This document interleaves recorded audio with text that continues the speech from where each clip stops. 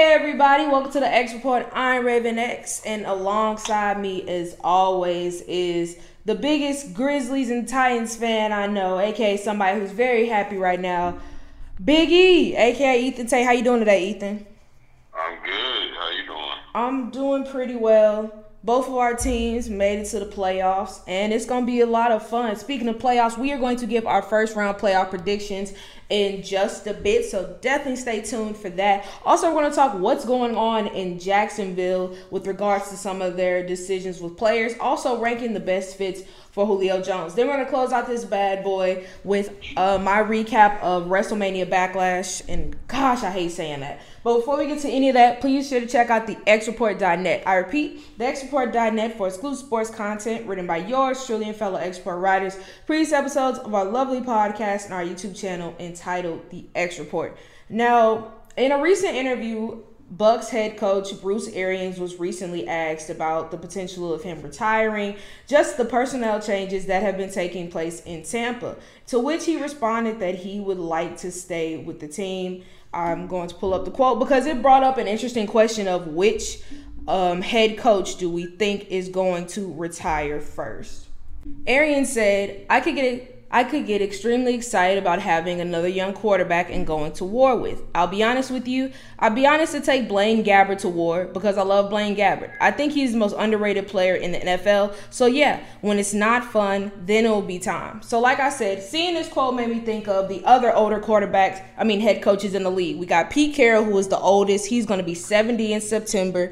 Bill Belichick, who just turned 69. And then Bruce Arians, who also be turning 69 this year too. So Ethan, of those three head coaches, which one do you think will retire first? I honestly think it will be Bill Belichick, simply because out of those three coaches, he already has the most accomplished career. And yes, he's a beautiful football mind. And he's a football savant, and he genuinely loves the game. But it's like, what more can you accomplish? You have 6 Super Bowls with a franchise. You're tied for the most Super Bowls in the history of the NFL. And you're in this state of transition.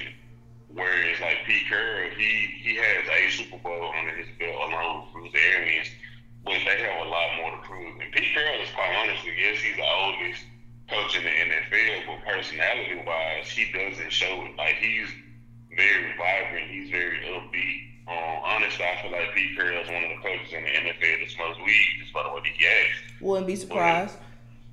But yeah, I think it would have to be. I would go with Bill. I would actually say Bruce, but it's kind of with an asterisk on it because with regards to Bill Belichick, I feel like if he can bring the Patriots back to their winning nature, personally, I wouldn't be surprised if he didn't want to retire until he got his 7th ring, because I just feel like it's part of his ego to where he wants to have as many rings as Tom Brady. I feel like he won't feel right if he retires before he can at least tie Tom, or at least knowing that Tom won something without him and he didn't win anything. So I think that's kind of an ego thing that can kind of keep Bill Belichick around. But I really think it's going to be Bruce Arians. We know that after his tenure with the Cardinals, he did retire for a bit for health reasons and ended up coming back to the Bucks. And I feel like, he can say he wants to go to war with the young quarterback, speaking of Kyle Trask, who they got in the 2nd round, or maybe Blaine Gabbert. But realistically, after you deal with a Hall of Fame, arguably the greatest quarterback of all time, you're just going to go down. It's just going to be a downgrade. And let's say in Tom Brady's last season, whenever that is, they win the Super Bowl, and then he doesn't make the playoffs next year. Nobody really wants to go through that transition. And I feel like Bruce Arians, of course, the first year with Tampa, it was kind of questions about how good of a coach he is. But, he's a great offensive mind, been a quarterback guru throughout his career. And, since he at least has 1 ring, and who's to say he won't get any more, I just feel like he'll feel like he won't have anything else to prove. So, of the 3, I could see him retiring first. But yeah, I think Pete Carroll's going to be around for a lot longer. God willing. But all right, so let's talk about another head coach who did retire, Urban Meyer, who, as we all know, was a great head coach. Why are you saying quarterback? Great head coach at both Florida and Ohio State, took some time off before taking the Jacksonville job, and now seems to try to be implementing some college ideas to the pro game. Don't believe me? Well, at the start of rookie camp, it was noticed that Travis Etienne, the first round running back who they selected, has been taking all of his reps at wide receiver. When asked about it, Urban Meyer said, worst case scenario, you have a running back that's elite with receiver skills. What do you think is really going on with that situation, and do you really think that Travis Etienne is going to line up at wide receiver when the season comes? I think what's going on is Urban Meyer is taking this approach to, before I say what I'm thinking. So the NFL has become more influenced by the college game. They have a more spread offense. Like now, back in the day, like in the early 2000s, like, you know, you would have spread quarterbacks in college that looked amazing, but then they come to the NFL and they have to run a pro-style offense where they take snaps under the center. They have an I form. They have multiple tight ends in a formation, and they didn't know how to process it.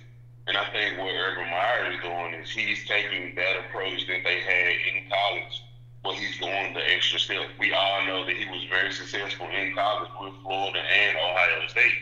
And because of the transition of the college game being more integrated into the NFL, I think he's looking at it like, okay, if it's happening now and it's showing signs of success, because you think about it, like most of the top quarterbacks now in the NFL, they aren't taking the majority of their snaps under center anymore. They're taking the majority of their snaps in the shotgun. They're in 5 wide formations where there's no running back to their side. So I think he's doing this thing of like, okay, they're doing this now. Let me take it to the next step, because we all know in college, a lot of guys in college, they played multiple positions. Like you had a Percy Harvin with him in Florida, and he was listed as a wide receiver, but it was multiple times where you saw him in the backfield and he took snaps as a running back. And I think that's a part of the reason, that's what he's doing with Travis Etienne, is like he's getting him ready to feel like that Percy Harvin type role where he has multiple positions in the offense. Fair enough. I could see that as well. My only thing is, while Travis Etienne was an explosive player at Clemson, I don't think he has that same versatility as a Percy Harvin, because Percy Harvin was really just a gadget player, and he didn't take a large percentage of his snaps at one position. Pretty much every snap that Travis Etienne took at Clemson was at running back, and while he was a good receiver out of the backfield, it's different actually lining up at wide receiver, taking the nuances of being a wide receiver. So while I do completely understand about like how the NFL game is becoming a bit more college-like, I think that Urban is kind of trying to do a thing where, you know, when you're recruiting, you get guys just listed as athletes and you put them all over the field and then they just end up getting a position, and he's hoping to do the same thing in the pros, which I think it could work, because with Etienne being a rookie, it's not like he's already accustomed himself into being a pro player. You know, like it's not like he said, DJ Chark, who's a wide receiver,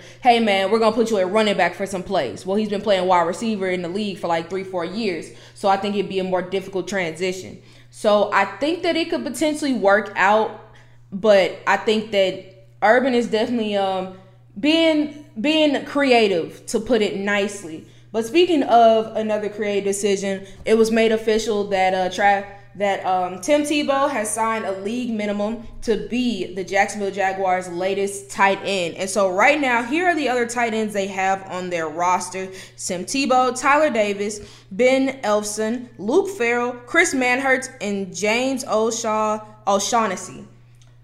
Of those guys, the only two that I know for a fact have taken some significant reps are Chris Manhertz and James O'Shaughnessy. So, week 1 rolls around, assuming Tim Tebow makes the roster. Do you really think he's going to be their starting tight end?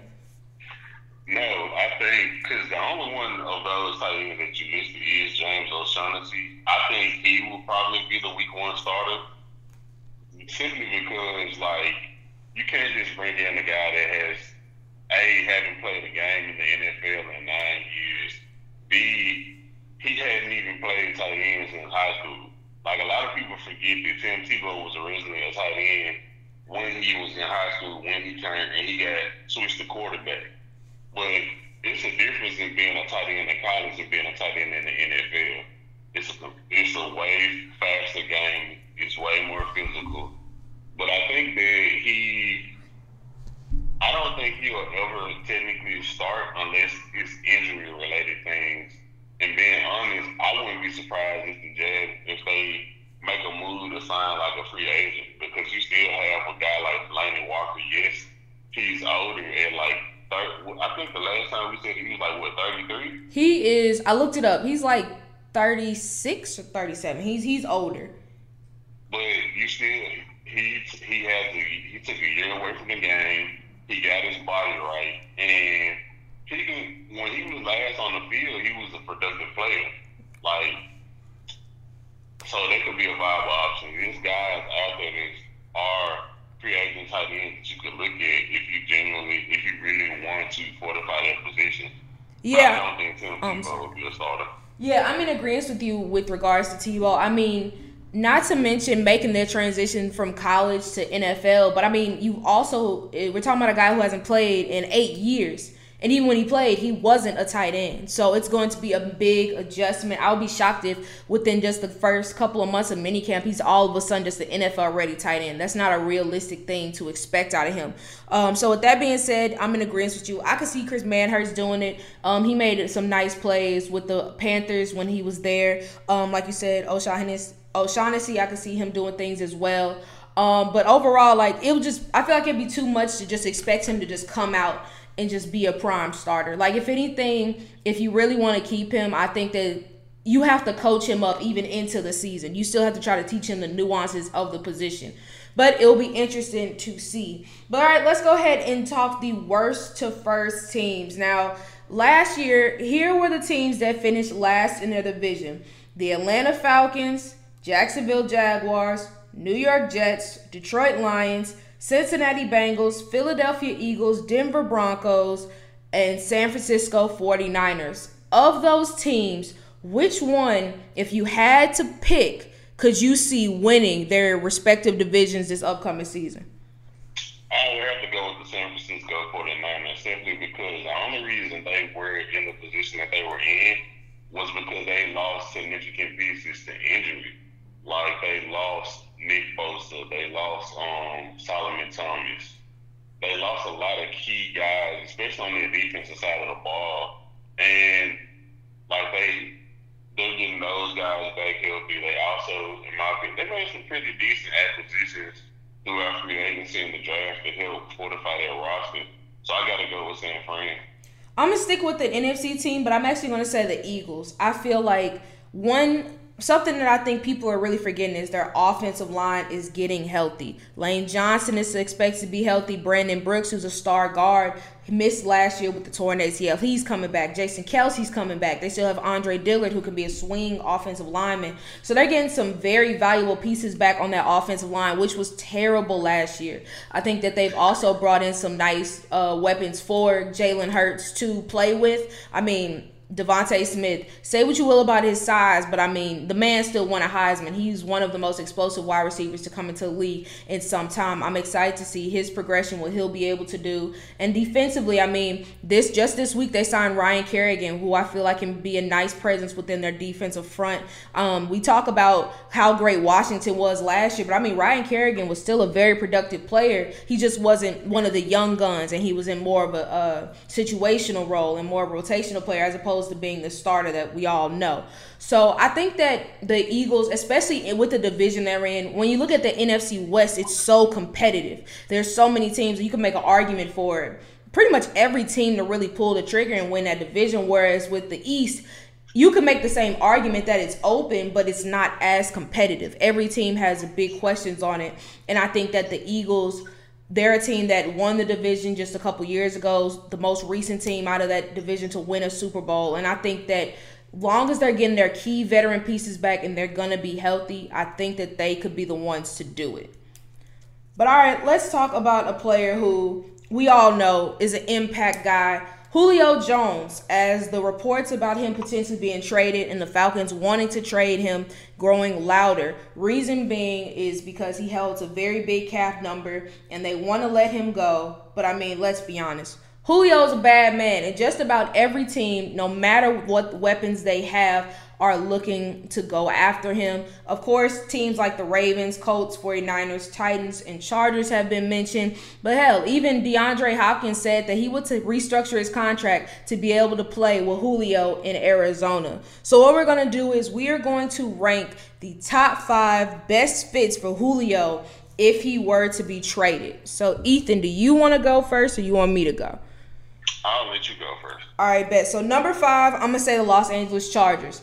You have your quarterback of the future. You drafted Rashawn Slater, so you have a left tackle. You have a great receiver as well in Keenan Allen. But after that, Mike Williams has questions. He's going to be an upcoming free agent. You just need another piece to really solidify that offense and to make sure that you're putting Justin Herbert in the best position to succeed. And bringing in a cat like Julio can really do that. They got some nice production from their depth receivers last year with injuries, but having a player like Julio is just a whole different ball game. Number 4, the Green Bay Packers. Right now, they are trying to restructure and repair their relationship with Aaron Rodgers. What better way than to fix that relationship than bringing in arguably the best wide receiver of the decade? Just imagine an offense with him and Devontae Adams. That is damn near unstoppable. And I think that and it's no telling just the heights that he can really reach with having Julio. Speaking of Aaron Rodgers, and then even Devontae Adams, because Devontae is great, but between the two, defenses aren't going to really have the luxury of double teaming anybody. So it's just going to create more opportunities for both of them. And like I said, most importantly, make Aaron Rodgers happy. Number 3, the San Francisco 49ers. While Brandon Ayuk had a solid rookie year, Deebo Samuel is a guy who is very versatile. In my opinion, they lack a true number 1 receiver. And I think that if you bring in a Julio Jones, you get that veteran presence, a guy who we all know is built like a brick and plays like a freaking gazelle. And then you have those other guys there who can also create opportunities. Regardless of if it's Jimmy G or Trey Lance, Julio will immediately become their best friend and make that offense a lot better to where their run game would not have to be relied on to do everything, because in their most successful season, it ran through their run game and George Kittle. Take a little pressure off of George Kittle and that run game, especially because Raheem Mostert has an extensive injury history, and I think that the 49ers be really, really well suited. Next up, number 2, the New England Patriots, because God knows they need a number 1 receiver. And reports came out that before the draft, they were attempting a mega trade that would get them the 4th overall pick and Julio Jones. Honestly, I have no clue what they could have traded in order to make that deal happen to get both of those pieces besides Stephon Gilmore, but I'm interested to see how that would have played out.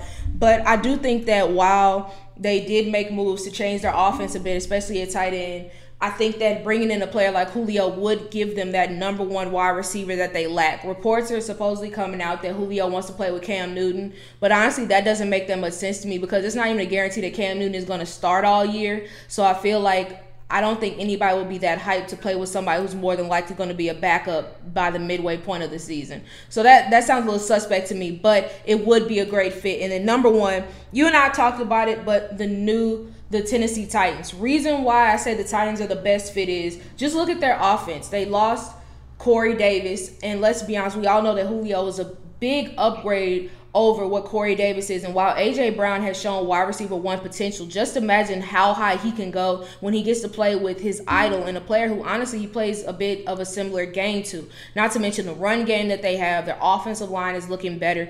And Ryan Tannehill, he works best in play action. What better wide receiver to hit in play action? So those are my top 5 best fits for Julio if and potentially when he gets traded. So for me, my number 5, I'm in agreement with you. I'm going with the Los Angeles Chargers simply for everything that you just stated. They have their quarterback of the future. They have a star receiver in Keenan Allen. They upgraded their offensive line. So I can see that being a great place. Number 4, I'm going to say the San Francisco 49ers simply because they're a team where, similar to the Titans, they're a very play action dominant team because they have such a great running game. And if you insert Julio Jones, then you honestly could have one of the greatest deep threats ever, being the guy that receives passes from a play action setup. And because teams are going to react to Raheem Mostert, because when he's healthy, I'll say he's a top 15 running back in the NFL, top 20 at worst. But I will go there. Number 3, I am going to say the New England Patriots. I think that they're a team that are looking for some identity on the offensive side of the ball. And yes, I know I'm in agreement with you. I don't think Cam Newton would be the starter for the whole entire season. But also, if you integrate Matt Jones into their starting role, what better gift to give your young future franchise quarterback than a legendary receiver in his first year? Number 2, I'm going to say the Green Bay Packers, simply because their pairing of Devontae Adams and Julio Jones can be amazing. And like you stated, it can help mend their relationship with Aaron Rodgers. And number 1, I have to go with my Tennessee Titans for everything that you stated. A lot of people slept on Ryan Tannehill's season last year. He threw, if I get my number wrong, I believe he threw like 37 touchdown passes, and he only had like maybe 10 interceptions, but he had like 40-something touchdowns overall, including rushing.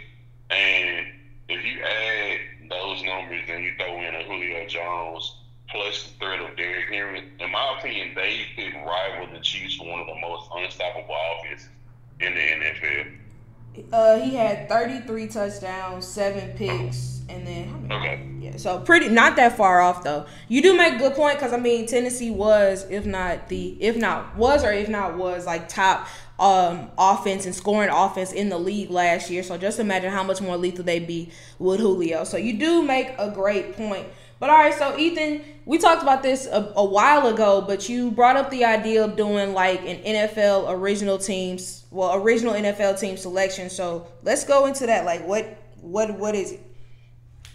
So basically, my thought behind it is we would take a list of the original teams in the NFL. We would decide what team would we be a fan of, simply based off of the history of the team, plus maybe a little bit of their current situation, and just going down, like, what do we think about those teams currently? All right, bet. So I'm pulling up a list of the teams now, and so those teams are... So the original teams, as we know them now, it was 8 teams. They are the New York Giants, Chicago Bears, Arizona Cardinals, Green Bay Packers, Detroit Lions, Washington, now football team, Philadelphia Eagles, and Pittsburgh Steelers. So, Ethan, of the OG teams, which one would you be a fan of? It's honestly, for me, it would be a tie between the Chicago Bears and the Pittsburgh Steelers. But I probably would go with the Bears, simply because the Steelers have a bigger fan base nationally. And I've always been a guy that, like, wants to go against the norm. But I think they have the same history. They don't have the championship side of it, but they have the same history of being a strong defensive team, having a great running game, and just being a hard-nosed football team. And that's always been the type of football that I like. So I have to go with Chicago. As blasphemous as it sounds, considering my favorite team, I would be a Steelers fan. Reason being, like you said, I love hard-nosed teams, especially defensively.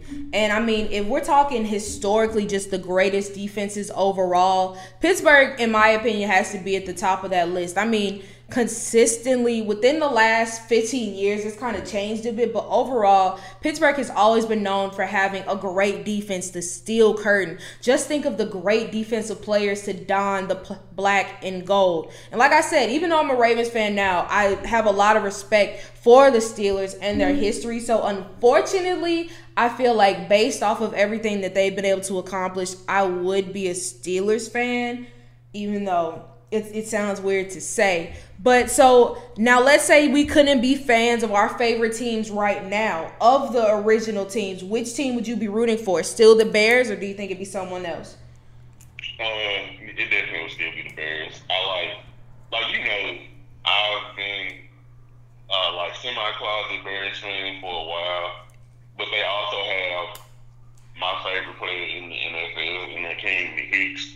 So I would have to be a Bears fan. I would be a Lions fan, which sounds weird, but I have been a Lions apologist for years. I mean, if you listen to old shows, like every year before the season starts, we do our realistic Super Bowl predictions, then like who would you want to see in like a good amount of time. I would say the Lions. Like, I love Matthew Stafford. I really enjoy the struggle bus that is the Lions. Like, I wouldn't say undercover fan, but I'm definitely an apologist. And so if I was a Lions fan right now, my heart would be broken because going from Matthew Stafford to Jared Goff is not necessarily the most fun thing in the world. But I don't know, man. I always just find myself rooting for the Lions. Like, I want the Lions to be good. I can't necessarily give you a reason why. It's just I like the Lions and I want them to be successful. And Dan Campbell, we talked about it off the air. Like, Dan Campbell seems like a really cool coach to play for. I don't think they're going to win anything, but I bet that locker room is never going to be dull. So, yeah, that...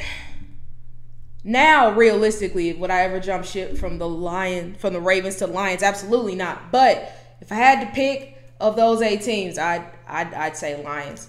All right, but let's go ahead and talk the NBA, because playoff time is finally here. So let's go ahead and kick things off. Ethan, your top 3 takeaways of this past week of action. Top 3 takeaways are, number 3, Stephen Curry is not the MVP of the league. He had an amazing season, but a lot of people are falling into the recency bias of everything he's been doing. Because honestly, Steph's been great all season, but he really didn't hit like his supernova status like maybe a couple months ago. Number 2, I think that a lot of the top seeds are either they're going to be in difficult series, or in the case of the Utah Jazz, I think the Grizzlies are going to beat them. And number 1, LeBron, rules on the class of LeBron. I don't know if you heard, but apparently he violated some of the protocols. And when he kicked it with Drake and Michael B. Jordan. But yeah, and he's not being penalized for it. So, you know, if you ever want to break rules, if you ever want to be a person to break rules, just transform into LeBron and you won't get penalized. Yeah, which is BS to me. And I don't think it's fair, because we've heard other players get suspended for less or get in trouble for less, but because it didn't reach the threat level or spread level or whatever, he's fine. But I feel like if it was any other player, they'd be like, nah, bro, you're suspended. But because it's Bron and they need LeBron for the ratings, there you go. But all right, let's talk our Mamba players of the week. Starting for me, out of the East, I'm going to go Jason Tatum. Dropped 50 in the play-in tournament game against the Wizards, a game that both of us said we thought the Wizards were going to win. He absolutely took over. Mamba mentality, having your best games in the where it matters the most, and that is what he did. So I got to go Jason Tatum. Yeah, I also have to go Jason Tatum for everything that you listed. Like, you in a game where your season's on the line, well, not on the line, because they would have played the winner of the Pacers and Charlotte game. But in a game where it was a cement playoff status to drop, I think reaching his career high at 50 points, that's big time. That's something that's very Mamba-like. All right, and then next up, out of the West, LeBron. I got to name him the Mamba. If not for any reason, but Kobe is clutch. And he had the clutch shot over Steph Curry. I don't believe that he will see in 3 hoops. I don't think that his eye injury was that bad. But, you know, LeBron is LeBron, and he's a bit dramatic. But you can't knock him for that beautiful shot, which won that game against the Warriors. Kobe was clutch. Kobe did that on routine basis. So I got to give it to LeBron. You already know where I'm going. Of course. In the words of one Jermaine Cole, Ja Morant, because I'm on my Grizzlies. I got to go with Ja. He came up big in the biggest game of the season. He dueled with Stephen Curry, one of the greatest. I will be Curry is in my top 10 point guards of all time. I don't know the specific number yet because his career is still going on. But he also, in this season, Steph Curry was the best point guard this season. Agreed. And he outdueled him. Yes, Steph had a higher points total than Ja, but Ja made the clutch plays when it mattered most. And he showed everybody why he was taken with the second overall pick only 3 years ago. I agree with you, man. Ja was close. Ja was a very, very close second, especially because I don't know if you remember, but in the regular season finale, he talked about how he had to play better against Steph. And so not only did he play better, but he won the game and then brought the Grizzlies back to the playoffs, something he said he was going to do. So very happy for Ja in that organization. So, yeah, no, Ja was a very, very close second. All right, let's go kick it off with some league news. First off, sending our congratulations to Marv Albert, who announced that he will be retiring after the 2021 NBA Eastern Conference Finals. As we all know, Marv Albert is one of the most celebrated sports broadcasters, especially for basketball, in history. Been doing it for over 2 decades, so congratulations to him. He will be missed. He will be missed. Got to get used to new voices. I mean, TNT is getting a whole bunch of new people now since Marv is retiring. Chris Webber is gone. It's TNT basketball is going to be looking real interesting. And I wonder if Steven Jackson will get a job, which he should. I mean, Mark Jackson, I'm sorry. Because that's even better. I was going to say, I'm glad that Chris Webber is leaving. Like, I was a fan of him as a player, but as a commentator, that's not his niche. He's boring. Like, when the players are commentating things of that nature, outside of Grant Hill, Grant Hill was older, but, like, I wanted a little bit of a different approach to it. So, I don't mind C-Will being gone. But also, congratulations to Marv Albert, one of the iconic voices of the NBA. So, yeah. All right, so let's talk about another older player, Kwame Brown, whose name literally, unless it's in a passing joke or you see a meme about him on social media, his name's really not brought up. But apparently he had just come back to life in this past week, making comments about All the Smoke host Matt Barnes. He talked about Stephen A. Smith threatening to fight him, slap his toupee off his head, blah, blah, blah. Pretty much just getting Twitter fingers and getting the most popularity he has had since he's been in the league. Probably my favorite thing he said this week was, me and Kobe dropped 82 combined and we won. Everyone wanted to see Kobe score and his teammates didn't score. And you mad? Did you see the screens I was setting? Are you not entertained? And then other things were said. He made mention about how he was considered a loser, but at the age of 18, he was able to buy his mom a house, retire his family, and he made the comment of, if I'm a loser, then more black boys should be losers. He said a lot of stuff over the week, which honestly, that could be a whole podcast in itself. But overall, do you think that Kwame Brown deserves more respect, or does he deserve to be clowned? Okay, cool, just making sure. No. Kwame Brown, so I don't know if you listened to it, but I actually literally just finished listening to that episode of All the Smoke Friday. And what happened was literally, they cracked some jokes because they got to a segment where where Gilbert was talking about Kwame and Steven Jackson and Matt Barnes were basically saying the greatest overall #1 draft pick ever, just clowning, being typical, what dudes do. If you go to a barbershop and you bring up Kwame Brown, it's going to be that one dude that's going to be like, nah, he was the greatest #1 overall pick in the history of the NBA. Just joking. Right. And, they honestly really didn't say much outside of that. Gilbert Arenas was basically saying that it was difficult for Kwame Brown because he got drafted to a team with Michael Jordan, and we all know Michael Jordan's personality. He was like, I feel like MJ took his confidence away with how tough he was.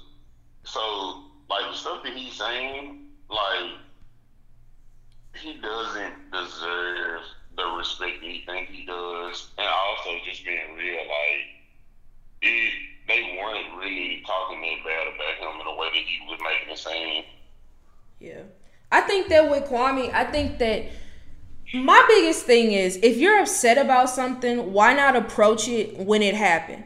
When Stephen A was giving you the business about how terrible you were, I at least in my recollection, I don't remember him saying anything.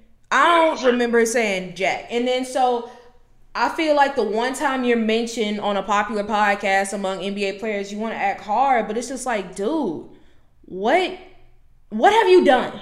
Like, nobody is saying that you're not a man. Nobody is saying that you're not this or that. You're just not a good professional basketball player. And that's okay. A lot of people aren't. And I just feel like the way he's talking, you would think that he was putting up like solid 6th man of the year numbers, but people just clown him. Like, no, you just weren't good. And everybody knows that you weren't good. And it's dope that you were able to help get your family out of, financial strains and all that. You were making money, but like, you weren't a good basketball player. And I don't think that it's too crazy for people to acknowledge you're not a good basketball player and crack jokes about it. And then all of a sudden it's like you were disrespected. What did you do in the league, like in terms of being a player, to earn respect? Because honestly, I got nothing. And I just think that social media and clout is a hell of a drug. And once you get some attention, you just start acting buck wild. Because let's be honest, if 30 people looked at his live when he was going off, he wouldn't be saying all this stuff throughout the week. He would have dead it. He wouldn't have said anything else because nobody cared. But because more people were sharing it and retweeting it and reposting it, he was like, oh, I got everybody's attention. But let's be honest, in a week or two from now, is anybody going to be talking about Kwame Brown? No. He just wanted to flex his social media muscles. He wanted to sound cool, but in all actuality, nobody cares about Kwame Brown. And they're not going to care. Matt Barnes made a great quote about it. It was like, they don't care about you, young blood. They don't care about me. They just want to see the drama. And that's literally all it is. Because a week from now, nobody's going to be talking about it. Nobody cares. But let's talk about something that it is clear that somebody cares about, and that's Damian Lillard winning a championship for Portland. We talked about it last week about him potentially staying with Portland for his whole career. And he talked about how big it would be for him to bring a championship to the Rip City. He said, I can express my desire and like how bad I want to win a championship. Not just to say I won a championship, but I want to do it in this city. I want to have a parade on Broadway. Realistically, it's not going to happen this year.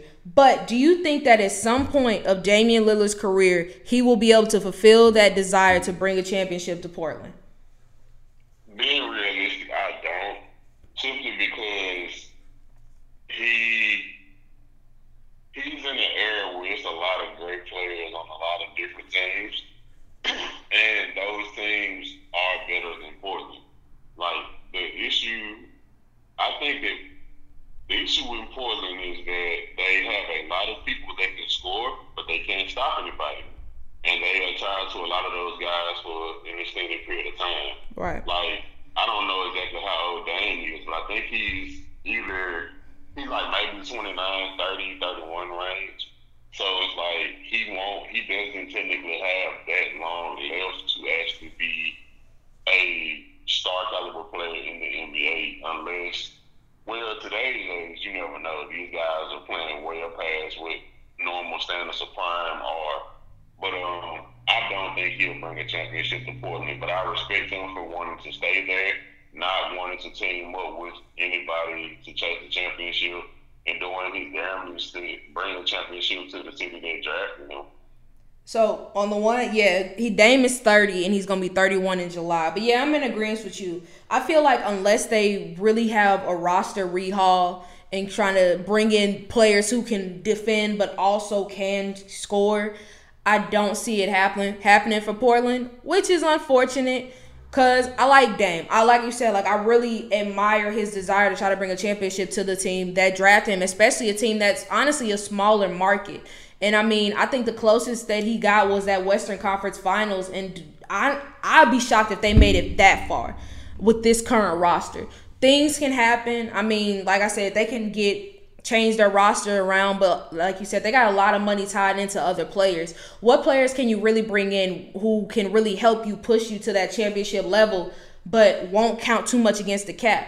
You know, like, and then also be young enough to stick with it for some time. Do you have the right coach? I just feel like there's so many questions that really go into the potential of winning a ring. And just right now, I can't see that happening for Portland, which is unfortunate. Because honestly, I feel like if Dame left, I could see him win the ring somewhere else. But in terms of doing it for Portland, I don't see it happening. But let's talk about another player whose future is up in the air, John Wall. He, as we know, his season ended early with an injury, and then having that season-ended surgery. And so now the questions remain if he's even going to be a part of the Houston Rockets next year. An anonymous NBA scout said he will be traded or bought out. Wall is not going to play for the Rockets next season. Now, while Wall in comments and on social media said he wants to stay in Houston, I don't know if you saw it, but did you see the Instagram poll where it was like, will John Wall leave or stay in Houston next season? And John Wall apparently had clicked he was going to leave.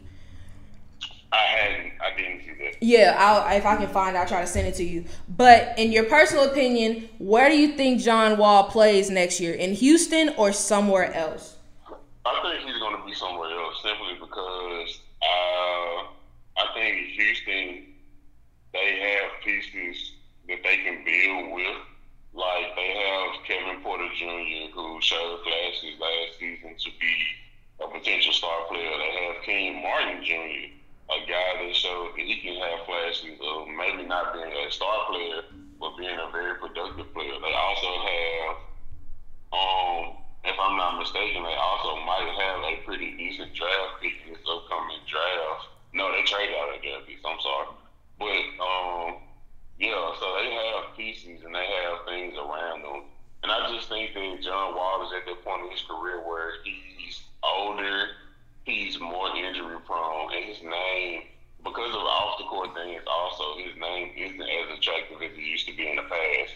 Like, if we were talking about prime John Wall before the injuries when he was playing for the Wizards, he would definitely still be on the roster. But now he's kind of like, I hate to use this term, but he's kind of like damaged goods. Yeah. And I don't think that he's going to stay on the roster. Yeah, he's definitely more expendable than he was. And I remember when you and I were talking about the Russ for John Wall trade. And we talked about at the time it seemed like it was just an even trade. But now it's looking like the Wizards definitely won that trade because of what Russell Westbrook did. I mean, became the all-time leader in triple-doubles. Played a big role in willing that team into a playoff berth when they looked like, I think at the time, had the worst record in the East. And you don't see that with John Wall. On a head-to-head comparison, while Russ was doing his thing in Washington, Houston went on a 20-21 game losing streak, with John Wall was healthy.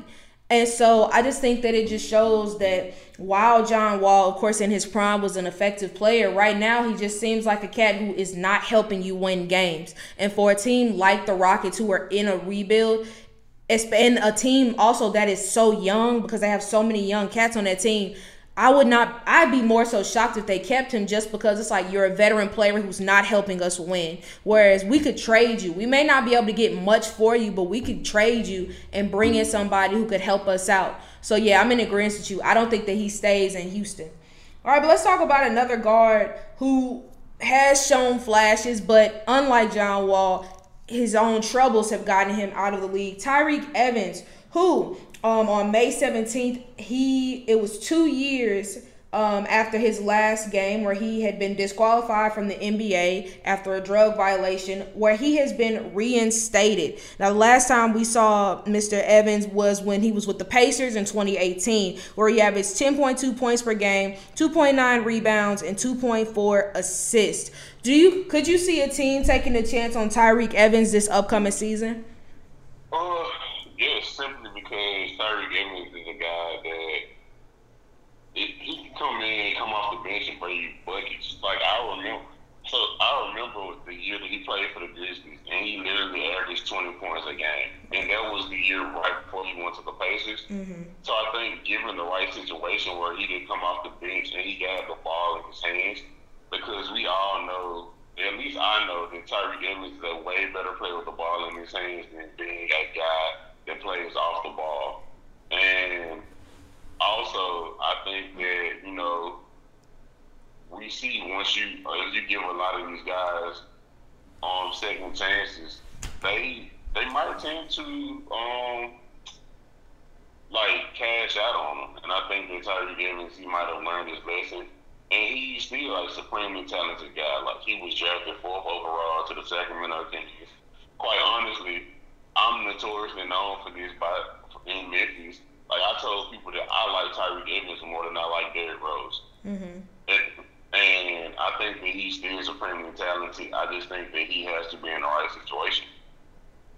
I agree with that. And I think that with the NBA, unlike other sports, like, for example, football, you get more second chances. And so, because, let's be honest, it's not like he's going to command a whole bunch of money. And because, let's be honest, he's going to be on a bit of a probationary period because he is coming off such a long suspension from the league. But I feel like with basketball, if you can hoop, you can hoop. And I think that if he can even come to a team and bring in the, 15 a game off the bench, I feel like that would be a great move for just a contender or somebody who needs more offense. Also, he's also a pretty solid defensive player. So, yeah, no, I could see a team taking a chance on him. Which team? I'm not sure yet. Get back to me after free agency. But I would be who you got?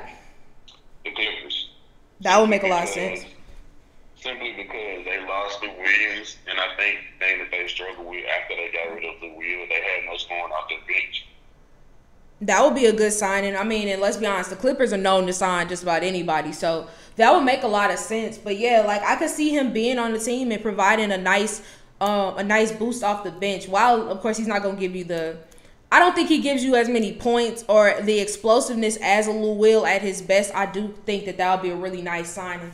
But all right, let's talk about Steph and the Warriors for a bit. As we all know, they lost last night, which means they are out of the playoffs. But prior to that game, Stephen A. Smith had a lot to say about the team and said that the Warriors are going to be a problem next season. This is the duo that won a ring without Kevin Durant. In that statement, he was mentioning that Klay Thompson will be back after missing these last couple of years with an ACL injury. So, do you think that Steph and the Warriors next year should be considered championship contenders with Klay coming back?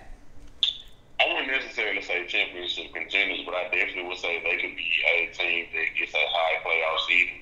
Simply because you're basically getting the band back together before KD. It is Steph, Klay, Draymond, and you can insert guys here and there. Like if they re-sign Andrew Wiggins, he showed that he could be a productive player in their system. So I can see him being a top. If everyone's healthy, I can see them being a top 5 seed in the playoffs. Yeah, I can see that as well. All right, so next up, continuing with the conversation of Steph and the Warriors, Kenny Smith said this, as great as LeBron is, the best player on the planet today, as of right now, is Steph Curry. Would you agree with that? No. It's not LeBron either. I would say the best player when he's healthy right now is Kevin Durant. Fair enough. I wouldn't say LeBron either, but I think I would, at this present moment, I think I would say Steph, because like you said with Kevin Durant, it's the caveat of when he's healthy. And so in terms of just right now, I don't have to worry about Steph's health. I don't have to worry about X, Y, and Z, all those other factors that you kind of have to put in with other players.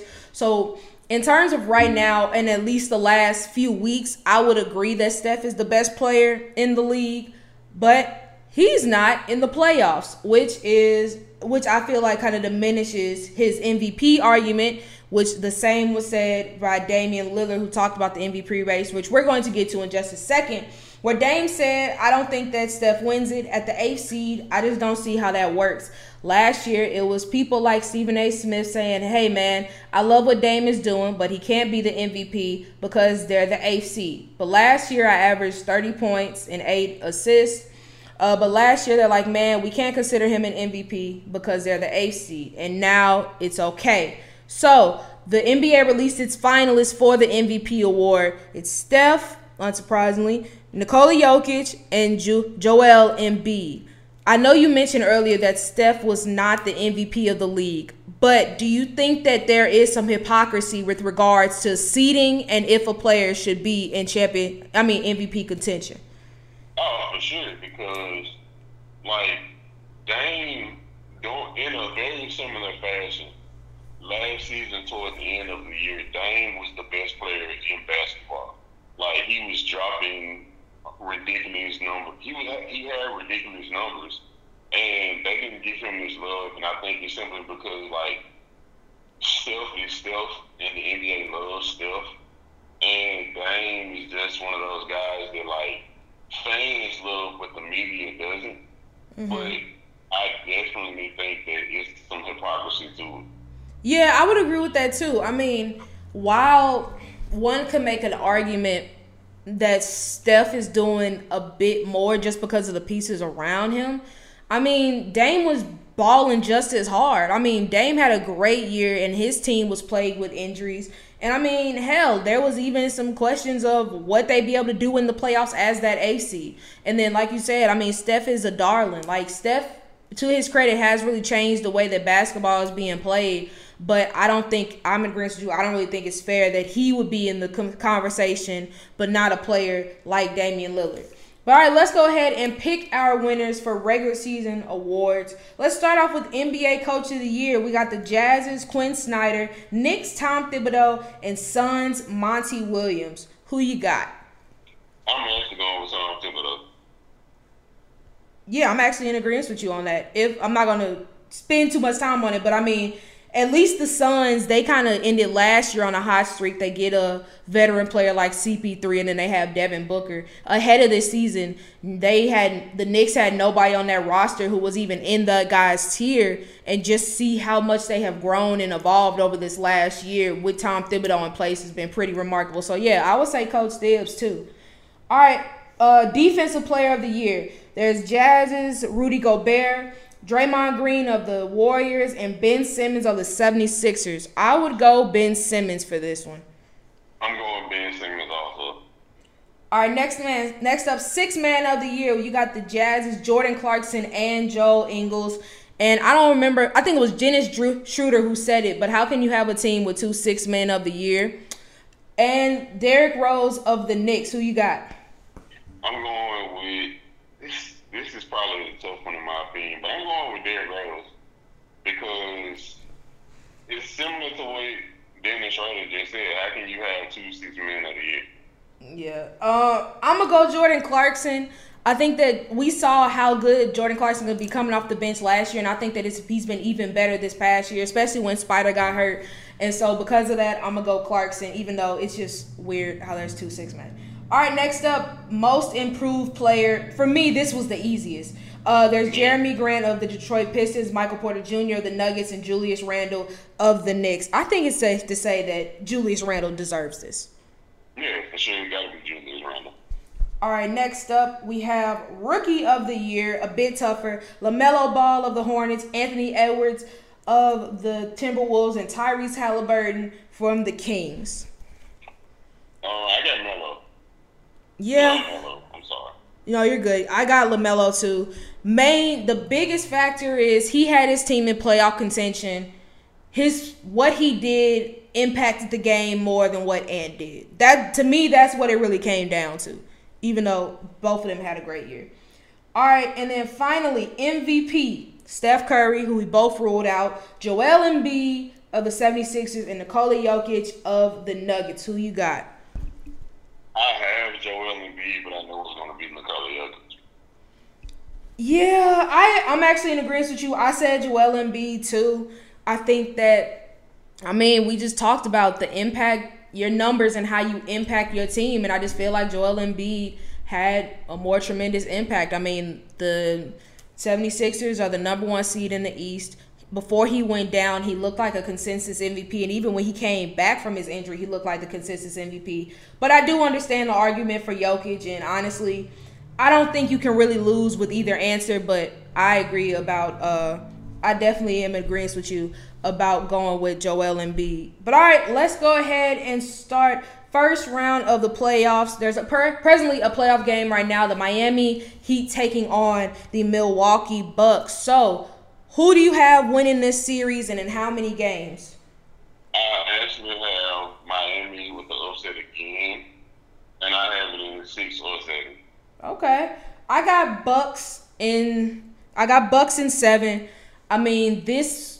this was definitely a series that it's a bit tougher to predict, while the Eastern one seemed pretty cut and dry. But I think that, I mean, Jimmy Butler talked about how he likes his chances and how he's not intimidated by anybody. And I mean, this is a team that should not intimidate them because they did beat them. But I think that this is a really big year for the Bucks. I think that with the first round exit, especially going after Drew Holiday and trying to bring in people like PJ Tucker and just trying to formulate this roster to better suit Giannis, and for them to get knocked out in the first round would be freaking insane. I feel like they would just burn it all down. I think everybody's gone, starting with Mike Budenholzer. But I think that they're able to pull it together, but they're going to have to work for every win that they get. But I got Bucks in 7. All right, Philadelphia's 76ers taking on the Washington Wizards. Who you got? I got Philly, but it's going to be an interesting series. Yeah, I got Philly in 6, but I think I'm agreeing. I think it is going to be a lot of fun to watch. I mean, according to Scott Brooks, he feels confident because they have the best backcourt in basketball, which I disagree with. But I do love the duo of Bradley Beal and Russell Westbrook. But I think Joel Embiid is just going to be too much. But I think they take it to 6 games. Brooklyn Nets versus the Boston Celtics. I got Nets in 5. I got Nets in 4. Honestly, I wouldn't be surprised. I feel like Jason Tatum is going to have one more like crazy game. But after that, it's going to be all she wrote. All right, last series, the New York Knicks versus the Atlanta Hawks. I got Knicks in 5. Yeah, I got Knicks in 6. Actually, no, I got 5. Because I think the way the officiating in the playoffs I think is going to drastically affect the Hawks, because we both know that Trae Young is a guy that he seeks out trying to draw foul calls, and it's very similar to James Harden in the playoffs. When those calls aren't called like they are in the regular season, it affects their games, and I think that's going to happen to Trae Young. Yeah, I would agree with that. I mean, like you pretty much hit it on the head. Most of Trae Young's offense comes from drawing fouls, and because in the NBA, in the playoffs, they get a bit more lenient, I think that he's going to see the repercussions of that. All right, next up, we're going to start off with a bit easier one. Dallas Mavericks taking on the Los Angeles Clippers. I got Clippers in 6. I got Clippers in 6. Now, Paul George said people laughed at playoff P. They about to see finals MVP. I don't think that happens, but it's cute that he tried to turn it around. I don't think that's going to happen for him, though. I think he's going to have a better playoff than he did last year. He has to. I feel like if he doesn't, I wouldn't be surprised if they're like, all right, if you hear a whole bunch of Paul George out of LA news. All right, next up, the Los Angeles Lakers versus the Phoenix Suns. I feel for Chris Paul because he said this year, I'm trying to break my record of not winning championships. It's not happening this year. I got Lakers in 6. I got Lakers in 7. I think it has potential to be a good series, but if LeBron is fully healthy and AD is fully healthy, I think it's going to be all she wrote. I think it's going to I want Chris Paul to be successful, though. But I just don't see it happening this year. All right, next up, we got the Denver Nuggets versus the Portland Trail Blazers. Who you got? I got Portland. Really? In how many games? I have Portland in 6. And the only reason I have Portland is because Denver, they have some significant injuries. And in late clutch moments in games, they typically go to the Jamal Murray, Nikola Jokic pick and roll and 2-man game. And with Jamal Murray being out, they don't have that anymore. And also, who's going to step up for Denver? Is Michael Porter Jr. going to continue to average the amount of points that he did in the regular season in the playoffs? So that's why in Portland, they basically have everybody that they're familiar with. So I got to go with Portland. I'm going to go Nuggets, even though I think that the Trailblazers do have a really nice shot, especially considering all the main things you said, especially with those injuries, particularly to Jamal Murray. But I just feel like we talked about it a lot with the Trailblazers these last few weeks, but defensively, they just really cannot stop anyone. Nikola Jokic, I feel like he's really going to be able to dominate. And then Michael Porter Jr., we've seen nice flashes from him as well. I think that he can really step up and take those chances. And I feel like as the series goes on, I think the Nuggets are going to get a bit healthier. And so I think they're going to end up edging it out. All right, and finally, the one that is going to be, in my opinion, the most interesting series out of the West, the Utah Jazz versus the Memphis Grizzlies. I know you said Grizzlies earlier, but expand on that a little bit. I'm saying Grizzlies in 6 or 7 simply because the way that the Grizzlies have been playing defensively, especially throughout these play-in series, I think that they're locked in. I also think that Ja Morant is going to take that step in these playoffs to show people that he's actually worth that hype that he had last season and that he really should have deserved earlier this season. I think that he had a lot of games where he struggled and people kind of like trashed him on it, especially like that particular game against the Warriors at the end of the season. Like, a lot of people like, so is this the guy that everybody said was amazing? He doesn't seem that amazing. And I also know that the Grizzlies players, they aren't afraid of Rudy Gobert. Like, it's been multiple times where I saw Ja Morant go at Rudy Gobert hard to the basket. Giannis Valanciunas, he calls, I've mentioned this before when we talked about Defensive Player of the Year, I think, where Rudy Gobert is a great help defender, but he's not great at one-on-one defense. And Giannis Valanciunas always puts up great numbers against Rudy Gobert. I think that this is going to continue. I think that if Dylan Brooks is going to be able to continue to play the level of defense that he's been playing against a Donovan Mitchell. Like, I know that they have Mike Conley, but is Mike Conley going to still be able to produce, especially after being gone for such an amount of time due to injury? And I also know that they have Jordan Clarkson, but it's like, just talking about it, the playoffs are a completely different game. So I think at this point, it's anybody can win it.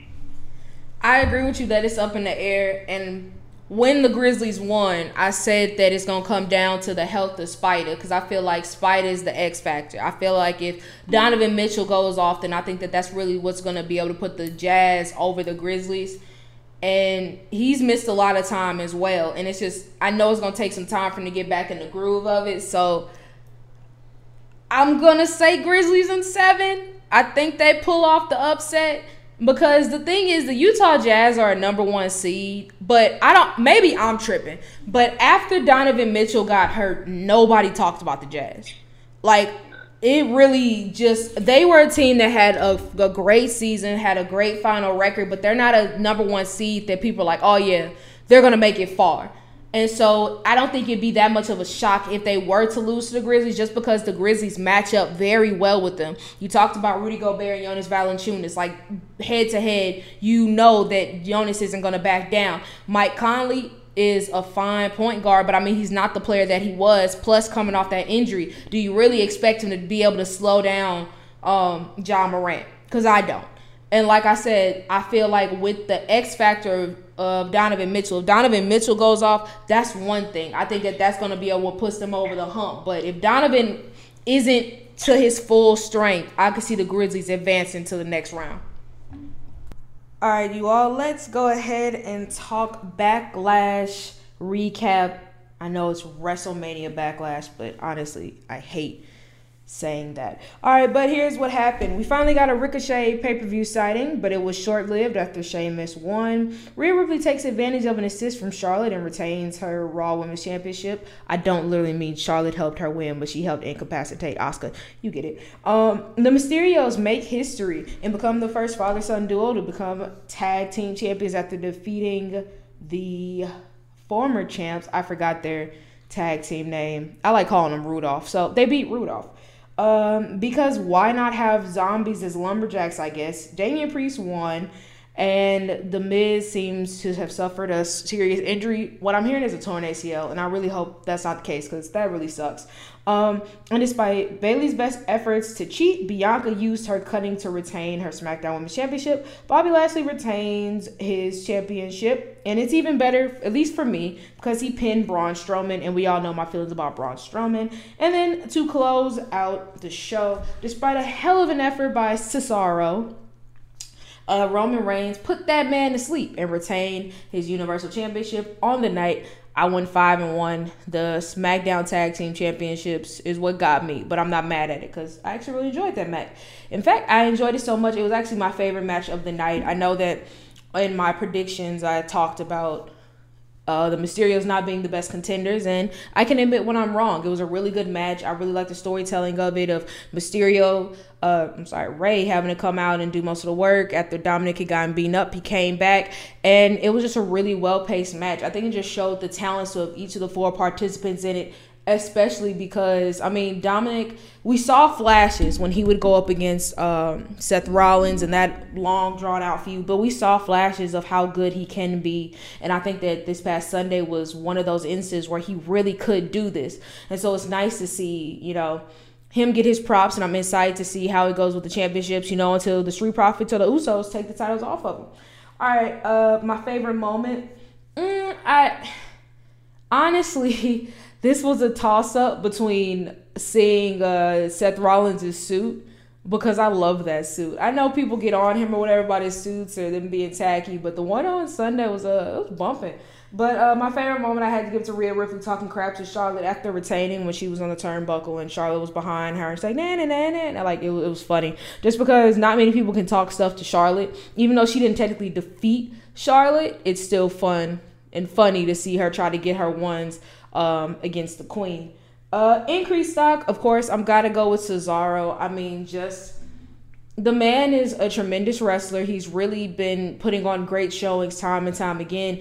And though no one's really that surprised that he lost, I think that this latest match just showed that he can put on great matches. He's a real contender. And even if he doesn't have a title to show for it, he is a tier 1 performer in the business today. And it's nice to see him really get those opportunities. In terms of who decreased their stock, it was kind of tough to really pick, but I think I'm going to go with Asuka.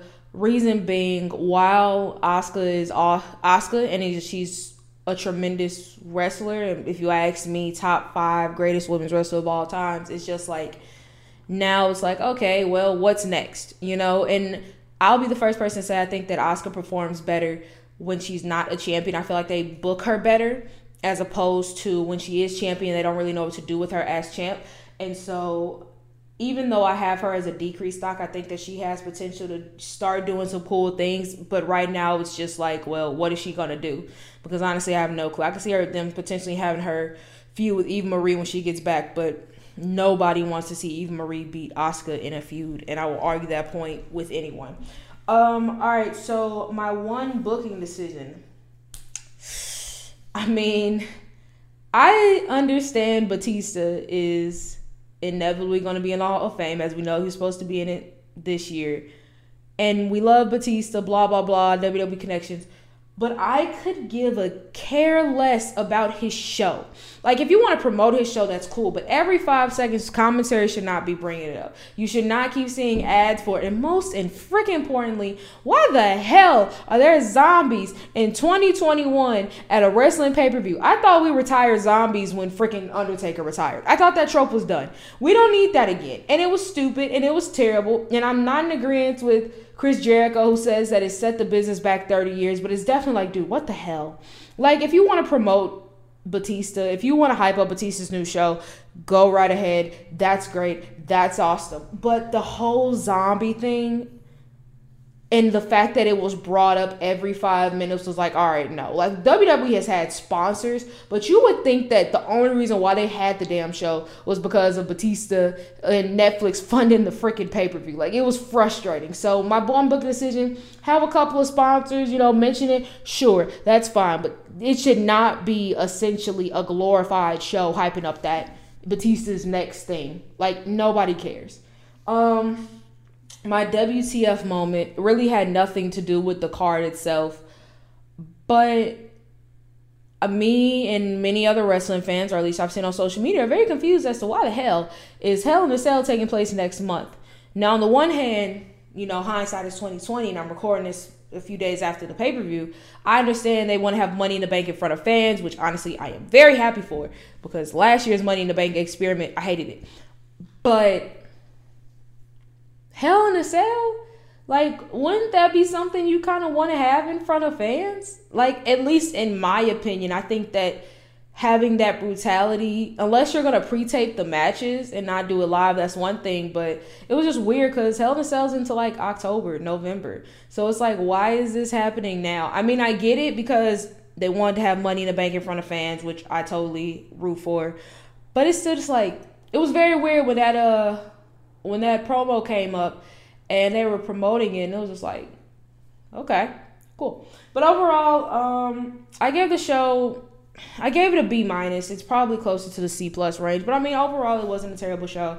I mean, I feel like the right people won, and that's not even me being biased, but in terms of like elevating championships and pushing championships to their best potential, I think that, keeping it on Bobby, Rhea, and Roman and Bianca were the best moves, and I'm excited to see how it really plays out in the future.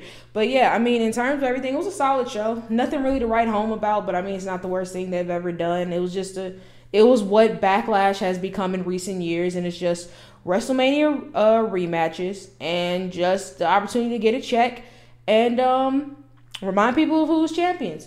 But that is our show. Thank you guys so much for listening. As always, please check out theexport.net. I repeat, theexport.net for exclusive sports content. One of yours truly and fellow export writers. Previous episodes of our lovely podcast and our YouTube channel entitled The Export. Once again, thank you guys so much for listening, and we'll see you all next time.